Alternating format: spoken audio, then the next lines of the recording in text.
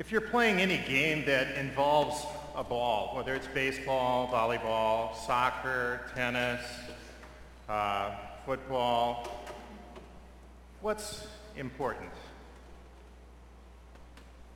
Isn't it keeping your eye on the ball? If you're doing some household work, you're pounding nails, or you're screwing screws, what's important? Keep your eye on the nail, right? Keep your eye on the screw.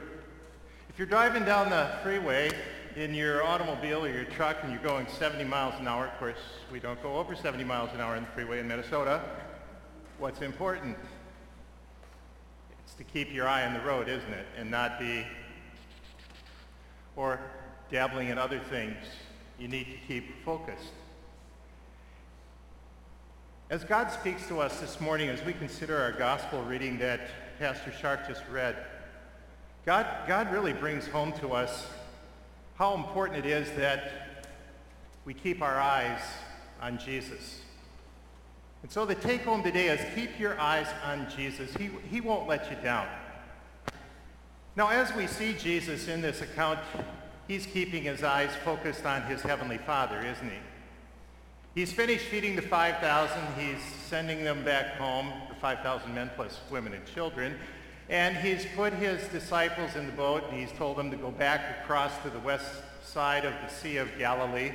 You know, remember, it's about maybe 7 miles across, and it's early in the evening, and so Jesus is by himself, and so we're told that he goes off to pray. Prays to his heavenly Father. Isn't that amazing? God the Son is talking to his Father in prayer. How often do you pray? Are you one of those people who, as you go about your life, your daily life, basically are going through an ongoing conversation with the Lord? Maybe, Lord, do you see this? Or, Lord, please bless this, and so on. And your day is just kind of a continual dialogue with the Lord, where certainly you're thinking of what he says to you in his word, but at the same time you're talking back to him in prayer. And if that's the case, that's great. Maybe you're a person, on the other hand, who has certain set prayer times, maybe like Prophet Daniel in the Old Testament, and maybe you get up in the morning and you have a prayer time and you pray before you eat and after you eat, and before you go to bed you may have a ritual where you pray, and maybe at various times during the day you also pray. And if that's the case, that's great. But sometimes I've asked people, do you pray often? And I hear no, I don't pray as often as I ought to. And when you think of that in view of the words of the Lord through his apostles or through Jesus himself, Paul saying, for example, pray without ceasing. Or think of the psalmist in Psalm 50, where he quotes the Lord, call upon me in the day of trouble, and I will deliver you, and you will glorify me. Or think of the words of the Apostle Paul to the Philippians, don't be anxious about anything, but in everything by prayer and petition with thanksgiving, present your request to God, and the peace of God that passes understanding will guard your hearts and your minds through faith in Christ Jesus. When we pray to God for godly things, God hears and God answers. When we pray to God for help, God helps. When we pray and we confess our sins to God, God forgives. God is faithful. Think of the words of Jesus when he says, ask, it will be given, seek, and you will find, knock, and the door will be open to you. And you see, as we lay our cares on the Lord and give him the things that we can't do anything about and ask him to bless the things that we can, as Paul says, we experience his peace, which is so valuable, so precious. And so we see Jesus as just a wonderful, wonderful example for us here as he is praying to his heavenly Father, and probably for quite some time. Because if he starts in the evening, we hear that it is much later. It is actually the next morning when he goes walking to his disciples. Now, you see what's happened in the meantime is they've gone out in the boat, but they've encountered a storm, and they're going into a headwind, and the headwind is so strong that after they got about maybe 3 or 4 miles across the Sea of Galilee, remember it's about 7 or 8 miles across, they just can't get any further. It doesn't matter how hard they try. And you got fishermen in that boat, and they know sails, and they know oars, and they know how to navigate, but they just can't make any headway. Does that ever happen to you in life where it seems that try as hard as you do and can, you can't make any headway? You know, it could be a health thing where you have this chronic thing and it's just really slowing you down and it's causing you a lot of pain and it's interrupting your life. And you do this and you do that and you go here and you see this person, this doctor, this specialist, you take this medication, you go through this therapy, and it seems like things just don't get better. Or it could be that you're dealing with a relationship in your family or circle of friends, or maybe it's a more intimate thing, and it just seems like try as hard as you may when it comes to being at peace with this person or these people, it just isn't happening. Or there are those times where we have the financial things that happen in our life where we don't expect them to come, and it's not just one thing, it's another, and it's another, and it's another, and it seems that no matter how hard we try and how much we skimp and how much we stretch, we're not making any headway. And that's the way the disciples felt.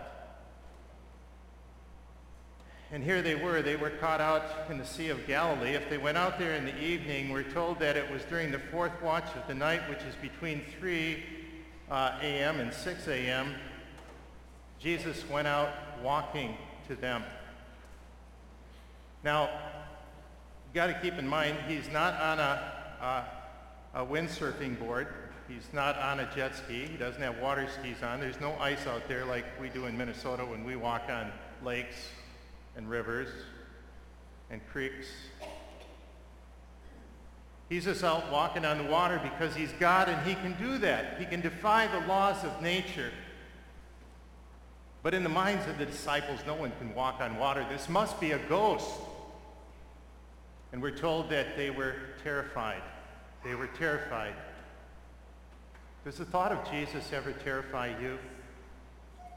Does the thought that the Son of God, who knows all things and can be everywhere, knows your every thought, everything you say, everything you do, you can't hide from him, you can't hide anything from him. You can't hide those sneaky sins that you can hide from other people. Does that ever terrify you? Or does it terrify you to think that someday you're going to have to stand before the Lord Jesus who knows all? Either at death or on the last day. Do you ever find that frightening? You know, I do. My sinful nature is scared when I think of those things. The disciples were afraid, but as Jesus comes, he tells them, take courage. It is I.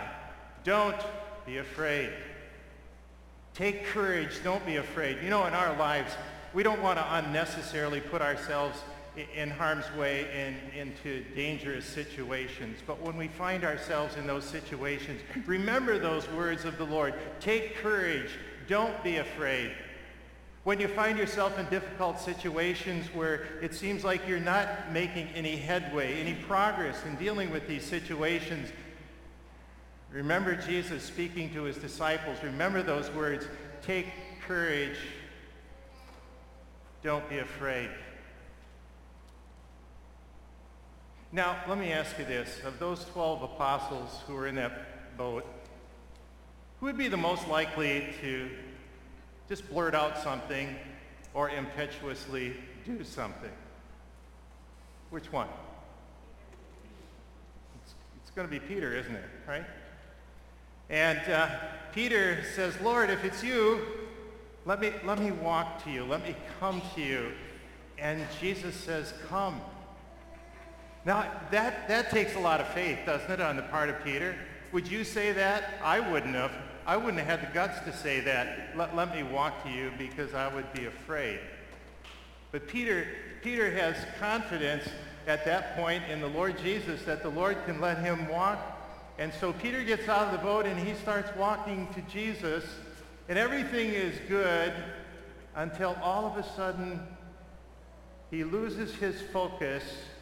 He redirects his eyes, the eyes of his face and the eyes of his soul, from Jesus to the wind and the waves, and he becomes afraid and he begins to doubt and he begins to sink into the Sea of Galilee. Do you ever find that happening to you when it comes to the sea of life? That sometimes things happen in your life and you find yourself sinking and sinking and sinking? You know, it happens when we become too busy to keep the eyes of our soul focused on Jesus. We're busy with work, we're busy with school, we're busy with our social life, we're busy with our hobbies. We're busy, and we're too busy to take time for God's word in our lives. And as a result of our losing focus on Jesus, keeping the eyes of our soul on Jesus, we find that our faith begins to shrink. The peace that we enjoy through faith in Jesus begins to diminish. Our ability to cope begins to dwindle. We find that our moral boundaries and guidelines begin to blur. We find that anxiety begins to raise, peace begins to fall. And we find ourselves sinking into the sea of life, into doubt, and into all kinds of trouble. Peter did. That is until he refocused and he said, "Lord, save me." And Jesus did, even though Peter didn't deserve it. You heard those words that Jesus said to Peter when he scolds him. He says, "You of little faith, why did you doubt?" But in spite of the fact that Peter was sinning and doubting and not focusing on the Lord, Jesus reaches out and he saves Peter. And that's because Jesus is the Lord of love. He is the Lord of mercy. He is the Lord of compassion. He is the Lord of forgiveness. He is the Lord of unfailing love. Think of the words of the Lord through the prophet Isaiah when he says, "Though the mountains depart and the hills be removed, yet my unfailing love will never depart, nor my covenant of peace be removed, says the Lord who has compassion on you." And so even though Peter didn't deserve it, Jesus reaches out and saves him. And even though we don't deserve it, as we cross the sea of life, and at times we find ourselves losing focus, losing sight of Jesus, Jesus still saves us. Think of how he has saved us ultimately. We didn't deserve to have the Son of God come to earth, and yet he did that. We didn't deserve to have the Son of God in human nature take our place under the law, and yet he did that, perfectly obeying that law, never doubting his heavenly Father, always perfectly praying to his Father. You know, when we see Jesus praying that night, it's not just an example for us, but he is actually fulfilling those commands of God that we pray, and he's doing it to perfection for us. And even though he doesn't have any sin of his own, he owns ours. He makes it his own. And he goes to the cross of Calvary, and he suffers our punishment. He pays for our sins. He removes our condemnation, the righteous for the unrighteous, to bring you and me to God. And as a result of that, God forgives us. And there is now no more condemnation for those who are in Christ Jesus. And you and I, through faith in Jesus, are in Christ Jesus. Whether we have a gorilla faith or whether we have a feather faith, we are in Christ, and there is no condemnation. And if that's the case, that our Lord loves us that much and is with us to save us from eternal damnation and from the curse of our sin, he's with us to help us as we go through our lives. And as we encounter different situations and we deal with challenges that come our way. And Paul picked up on this reasoning, and he said in Romans chapter 8, verses 31 and 32, "If God is for us, who can be against us? If God did not spare his own Son, but gave him up for us all, how will he not also along with him graciously give us all things?" Just a couple days ago, my son Noah, he's 37 years old. He's a major in the Air Force. He's a doctor. And he's also an ER doctor, a trauma doc for the special ops, the Green Berets and the Delta Force and so on. And he said to me, for my wedding next week, I'd really like you to put in the service that part at the end of Romans 8. I said, you mean the love part, nothing can separate us from the love? He says, yeah, I like that part. But he says, I also like that part, if God is for us, who can be against us? And I said, that's really comforting. And he said, well, I really found that was comforting when I was in the Middle East with the Special Forces and life was hard. And he said, I thought, well, if God is for me, who can be against me? And if God loved me enough to give his own son, and Jesus loved me enough to give himself for me, he's going to take care of me and get me through this. And you see, the Holy Spirit kept the focus on Jesus, even though the seas were stormy and life was hard. And the Lord came through and got him and others through. And the Lord will do that for you too. The Lord will not let you down, so keep your focus on Jesus. Now, we're told that when Jesus gets in the boat, suddenly the storm stops, the winds die down. Now, if we're reading John's version of this in John chapter 6, John says immediately they were to the other side. It's almost like, boom, something miraculously happened there. Now, just imagine you're one of those disciples in the boat, and you've seen all this. All right, Jesus is walking on the water. Jesus enables Peter to walk on the water, and then he saves him once, he falls in the water. Jesus gets in the boat, and suddenly the wind stops, and then you've got the thing of getting to the other side. What's your conclusion going to be about Jesus? Their conclusion was this: you are truly the Son of God. And they worshiped him. You and I also know that Jesus is the Son of God. We see his miracles. We hear his words, the words of life.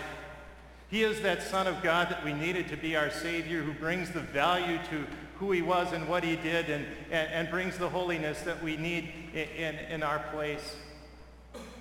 In view of the love that he has shown us, in view of the fact that he has saved us, in view of the fact that he's with us each and every day, in view of the fact that he now sits at the right hand of the Father and rules over everything, and yet can be present in our life, providing and protecting for us, don't we too have reason to worship?